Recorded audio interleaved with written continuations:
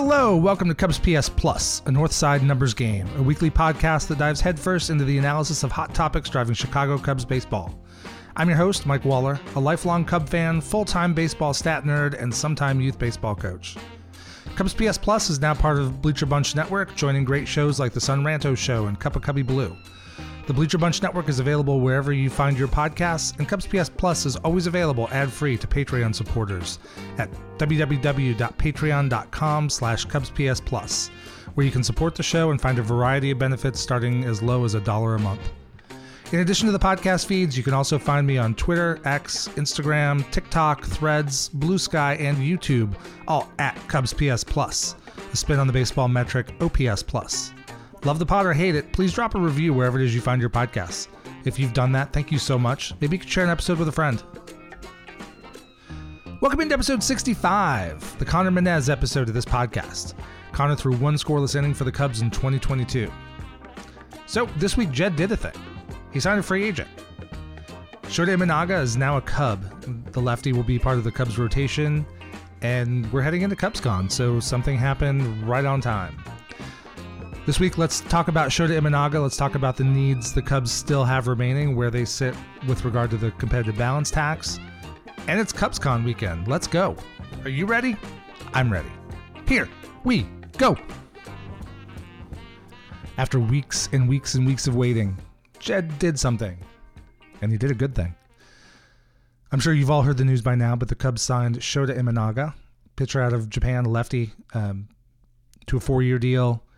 We'll talk about the contract in a minute. It's an interesting one, but yeah, Jed made a move, and I think the Cubs got better.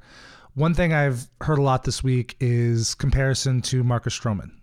I don't know how good Shōta Imanaga will be. I think he's likely to be a solid number 3 starter with number 2 starter potential. I don't know that he's going to be as good as Marcus Stroman, certainly not as good as Marcus Stroman was in the first half of last year. But remember, when we talk about replacing players, the Cubs are trying to improve on what they did in 2023. And so to add another starting pitcher,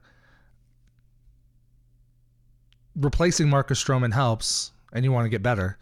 But we have to remember what Marcus Stroman actually contributed last year. So he was absolutely lights out through the middle of June. I mean, he was looking like starter of the All-Star game, Cy Young favorite kind of performance. I mean, he was fantastic. Then he got the blister in London and struggled a little bit. I think he was pitching hurt for a while, really had just an awful month, and then really missed most of the last 2 months of the season. So when you look at replacing Marcus Stroman, you don't need to replace Marcus Stroman necessarily with Cy Young level performance. You need to replace him with somebody who's going to be good, consistent, hopefully make 32 starts, and win some games for you. In that sense, I think the Cubs made a really good move here. So now I would say the rotation, we can all quibble on order, but the rotation at the moment looks like Justin Steele at the top, probably Jameson Taillon 2, Shōta Imanaga 3, Kyle Hendricks 4, and that leaves a 5th spot open for a battle for some of the younger guys. You know, Jordan Wicks might appear to have the inside track. Maybe Hayden Wesneski comes back this year. I'm still not entirely sure he's done as a starter. Maybe he has a hot spring, wins that spot. Javier Assad is in the mix. Ben Brown, who has not made his debut yet. You know, eventually later this season, I think we'll see Cade Horton. So I think where they are right now leaves some space for the young kids to come up. We'll talk more about that later too, but let's dive into Shōta. So Shōta Imanaga has an elite level fastball. You know, he's I've seen him referred to as a soft tossing lefty. That's not really all that accurate. I mean, he doesn't throw super hard. He's more in the 91 to 94 range. But his fastball has elite spin, and he gets 20 inches of induced vertical break. And for those of you who aren't familiar, induced vertical break is basically no baseballs actually rise. You know, your pitchers are throwing the ball downhill, gravity's pulling the ball down. But if you get enough backspin on the ball, it helps the ball keep elevation, and to the hitter's eye, it looks like it's rising. It's not really rising. It's just not dropping as fast as the hitter's eye expects. And that 20 inches of induced vertical break is elite. And what that does is it keeps it up in the zone. Hitters are often under it. It also means that it basically plays like a faster fastball. So while he's throwing 92, 93, 94, it's playing more like 96, 97. So for a lefty who doesn't throw super hard, that pitch is pretty elite, and he gets a lot of whiff on it, so a lot of swing and miss. He throws that pitch, or at least in NPB, he threw that pitch about 54% of the time. His first secondary pitch, that's a weird way to say it, is his sweeper slider, and he threw that about 16% of the time. And when you look at Stuff Plus is a measure of how good that pitch is for that pitcher, and it's because it's a plus, it's like WRC plus or OPS plus. It's based on 100 is average. So his Stuff Plus numbers in NPB, that fastball rated as a 124 Stuff Plus, so it's 24% better than the average fastball. His sweeper slider is also excellent. It's a 130 Stuff Plus. And so those two play off each other really well, and I think that's going to translate. His third pitch is a split. He threw the split 12% of the time. It has a 99 Stuff Plus. So it's a pretty average pitch, but when you play it off the top level fastball and sweeper, it's a good mix. I think what's going to happen, I think the Cubs are certainly going to use that fastball and that sweeper. I mean, those are very good pitches that should translate very well to Major League Baseball. I think they're going to want to increase use of another pitch, especially to help get righties out. And so we'll see. He throws three other pitches. He's got a cutter, a curveball, and a sinker that he all threw less than 10% of the time in NPB. My guess is the Cubs are going to pick one of those pitches, probably the cutter, and see if they can, help develop that pitch, make it a little bit stronger, and then get him to use it maybe more like, 12 to 15% of the time. So he really has a 4-pitch mix. He can go to the curve or the sinker every once in a while as needed.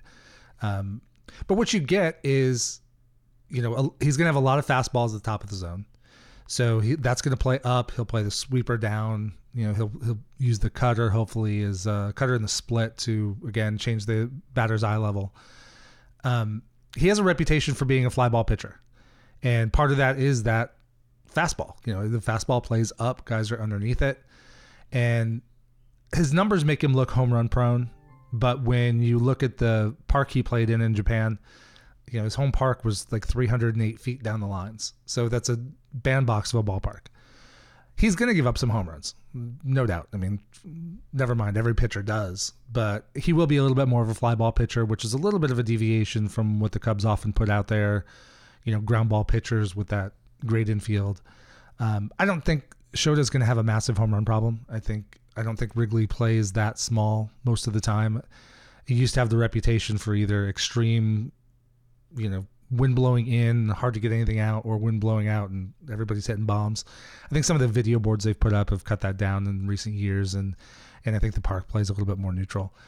I'm excited. I think that's going to add some good swing and miss to the Cubs staff and be a bit of a change of pace. And it's a third lefty, potentially.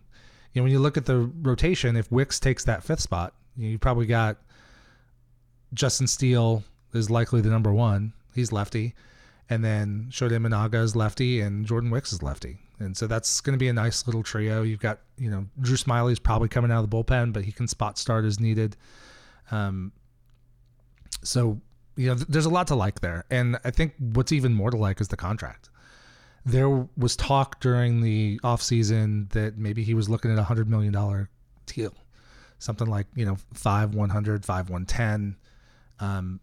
In line with what teams are paying for pitching today, that would have seemed to be right on market. Maybe a touch above, but I know I've seen too many complaints about him being 30.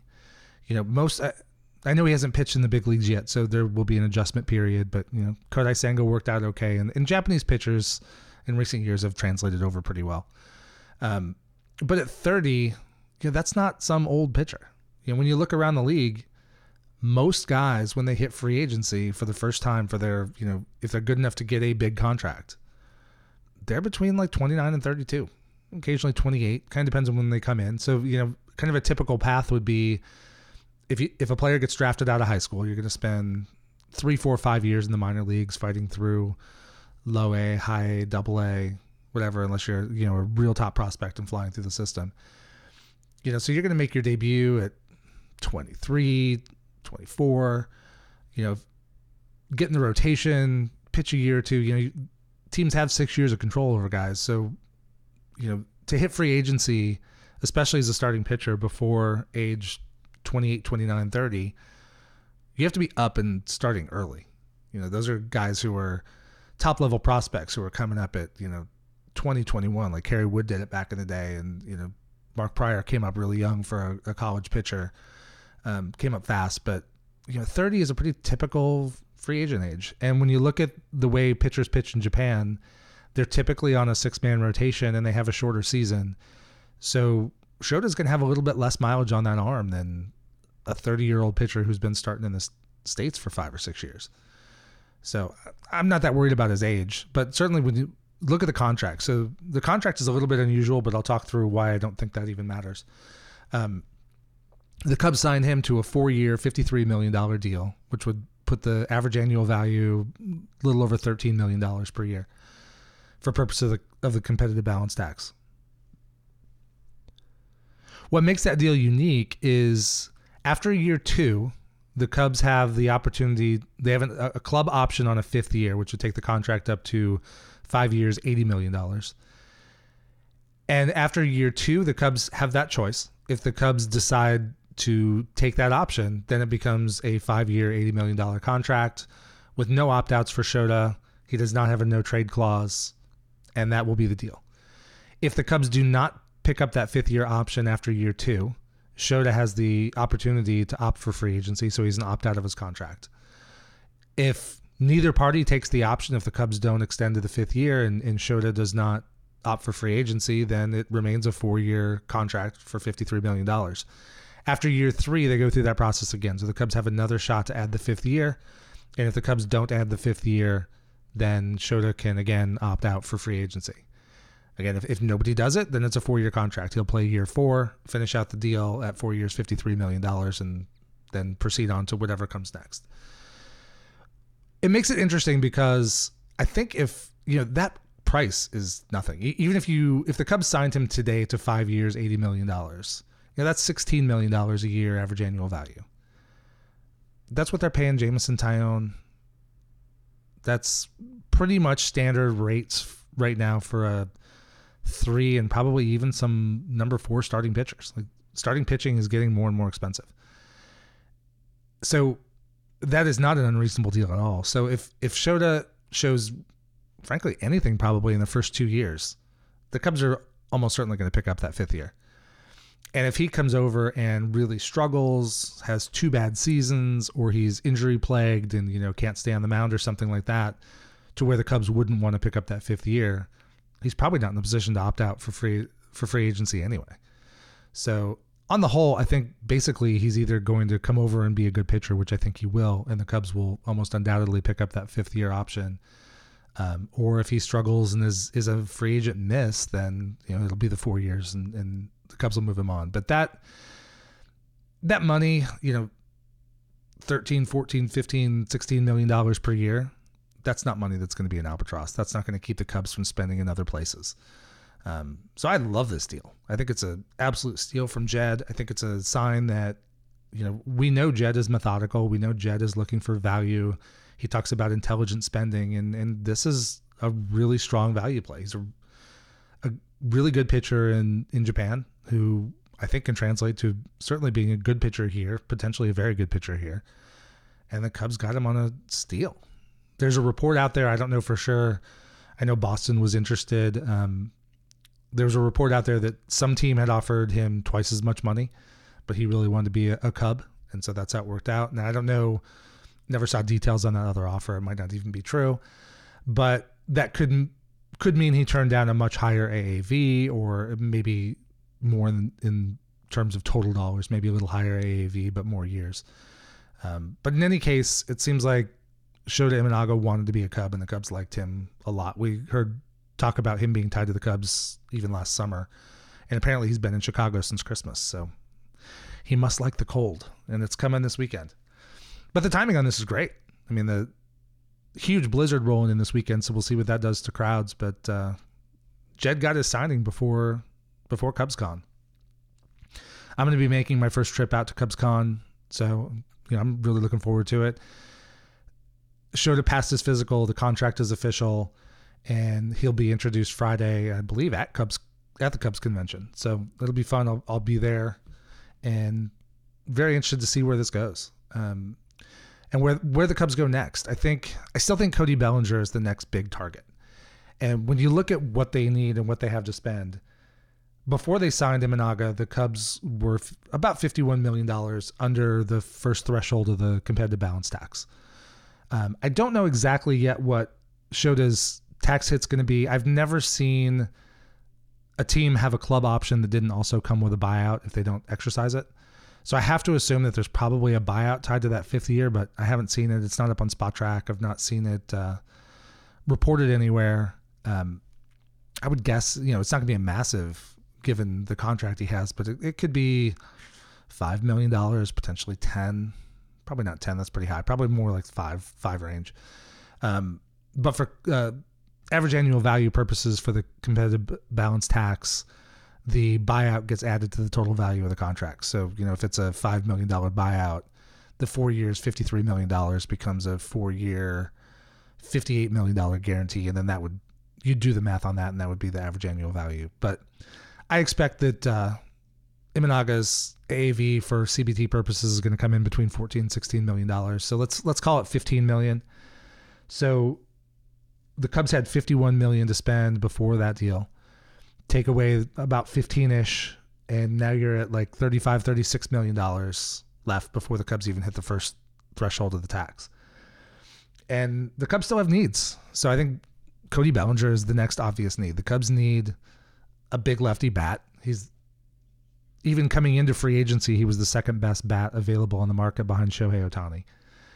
And so I think he makes so much sense. I think he really liked being in Chicago last year. The Cubs liked having him around. I know they got Scott Boras as an agent, which I talked about last week, but the Cubs can deal with Scott Boras. It has to play out. It's going to take its time. I would not be at all surprised if Cody is signed soon. I wouldn't even be shocked if he's signed before Cubs convention, although here it is Thursday morning and I'm recording and no announcement yet, so that might be pushing it. After that, I think the Cubs need another bat, and I think they need a power bat. One thing the Cubs, we talked about all year, the Cubs needed more power. And one of the best guys on the market is Rhys Hoskins. He missed all of last year after getting an ACL repair. I think he hurt it last spring training, but he missed the entire 2023 season. So there is some injury risk with him coming back, but guys have had good track records coming back from ACL. And he's not a guy who's reliant on speed or play a premium defensive position like center field. So, Kyle Schwarber had that surgery, and he was younger than Rhys is now, but he had the surgery and came back fine. And I'm pretty confident that Rhys Hoskins is going to come back and continue to be a really good hitter. He's been a good hitter, a lot of power, and I think makes a ton of sense. Some people have said he makes almost as much sense as any player to any team this offseason. I don't think he's going to be expensive. I don't know what he wants. There are rumors out there that the Cubs have talked with Hoskins and Boras about a 1-year deal, multiple year deals. I'd be fine to sign him for 1 year, for 3 years, whatever it is he's looking for. In some cases, like Cody Bellinger last year, explicitly wanted a 1-year contract. Give me a 1-year contract. I'll go prove that I can play and then hit free agency. Rhys might want that. Or he might want to take he's in his 30s, so he might want to take a 3-4 year deal if that's available. I'd be good either way. I love the Bellinger and Hoskins pairing because the Cubs have holes, and I think the Cubs' most obvious holes are third base, center field, first base, and then what they do with DH. I would love to see Christopher Morel get run at third base. That's why I'm not a huge proponent of the Cubs signing Matt Chapman. I'm certainly not a proponent of signing Matt Chapman for 5 years. I think he's just not good enough to warrant locking up the position that long. The Cubs have Christopher Morel, who could potentially play third base this year. They have guys coming up through the system in the infield that may well push for time very soon. So if they get Matt Chapman, I don't hate Matt Chapman as a player. He's a really good defensive third baseman. And as a hitter, he's probably profiles about like Dansby Swanson. He's going to be a decent hitter, strike out a little bit, have some pop, maybe 20, 25 home runs. Maybe in a peak year, maybe he gets up to 30. I mean, he could make this team better in 2023. So if the Cubs sign him with one of those Jed Magic deals where they get him to sign for 2 or 3 years, then I'm good with Matt Chapman. I still don't like his offensive profile as much as Rhys Hoskins, and I think Rhys is a better fit for what this lineup needs. But I could live with Matt Chapman for a couple years. He's not good enough to fill up an infield position for the next 5, though.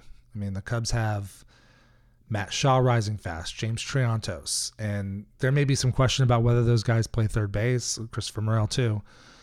But the Cubs are going to have options. First of all, I'm a big believer if you can play short, you can play third. Nico Horner could also play any infield position. So if you've got a guy who's pushing hard enough for playing time and you got to make something work, like the Cubs have a ton of options. Dansby could move to third and Nico to second. Nico could move to short and Nico could move to third. Maybe Matt Shaw or James Triantos plays third. So many options, but we're not talking about Manny Machado or Nolan Arenado here. Like, Matt Chapman's good, but he's not that good. If he was on that level, forget about the prospects. Just sign the guy and we'll worry about the prospects later. But I don't think Matt Chapman fits quite as well as some of those guys. So I would prefer to see Hoskins, Bellinger and Hoskins as the 2 big bat ads. Another option might be JD Martinez. He's getting older. He's probably looking at primarily DH, but he can still hit. Brandon Belt's another one. There are some bench guys that I think could make a lot of sense in a part-time role, coming off the bench kind of bat. But I really like the Bellinger-Hoskins pairing because of where the Cubs have holes. So if the Cubs sign those 2 guys, it gives Morel a chance to get extended run at third base. And I'm not talking like a month. Like, I think he should get a good solid half a season unless he is an absolute train wreck defensively at third base. I think Christopher Morel is going to hit. He's going to hit for power. I think the Cubs want to have him in the lineup all the time. And he's athletic enough, has a really strong arm, and there's really no reason to just force him into DH already. I really want to see him get some run at third base. And then center field and first base are 2 positions where the Cubs may have players ready now. There'll be debate about whether Pete Crow Armstrong can win the center field job out of spring training, or maybe Alexander Canario can win that job out of spring training until PCA is ready. They also have Matt Mervis, who continues to just mash baseballs in AAA and has not really gotten a good long run at first base for the Cubs. So I could see a real hedge, like go to spring training, let Canario, Crow Armstrong, and Mervis compete for jobs, and whoever tears it up, Bellinger can play in either slot. Rhys Hoskins can play first base or he can DH. So there are just a bunch of options there. And, if Mervis isn't ready and Pete Crow Armstrong and Canario are, gives you flexibility. You can put somebody at DH. You can put PCA in center. Bellinger could play first. Rhys Hoskins could play first. I think it just gives you the Cubs a lot of hedges where those kids are. But actual hedges, not like last year when, ideally the Cubs would have signed either Hosmer or Mancini as a hedge in case Mervis was not ready. Instead, they signed them both, which blocked Mervis. And then Mervis came up, got a shot, got sent down, and then Bellinger got hurt and just had to play first base. So, never really came back. I think with one guy there who has some flexibility, I think it's good to have that option. Mervis doesn't necessarily have to be up all season unless his hitting warrants it. But the idea that, he's just going to spend another year in AAA, we talked about this a little bit last week, that's just wasted cycles. At some point, his status as a prospect was already a little bit lower to start with anyway, because he doesn't play a premium position. He might project as a DH in the majors.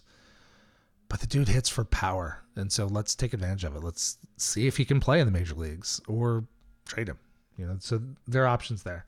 I think the next need, the Cubs need a couple relief pitchers. I know there's a lot of talk about Josh Hader, and hey, I'm never going to say no to Josh Hader if the Cubs actually make that deal.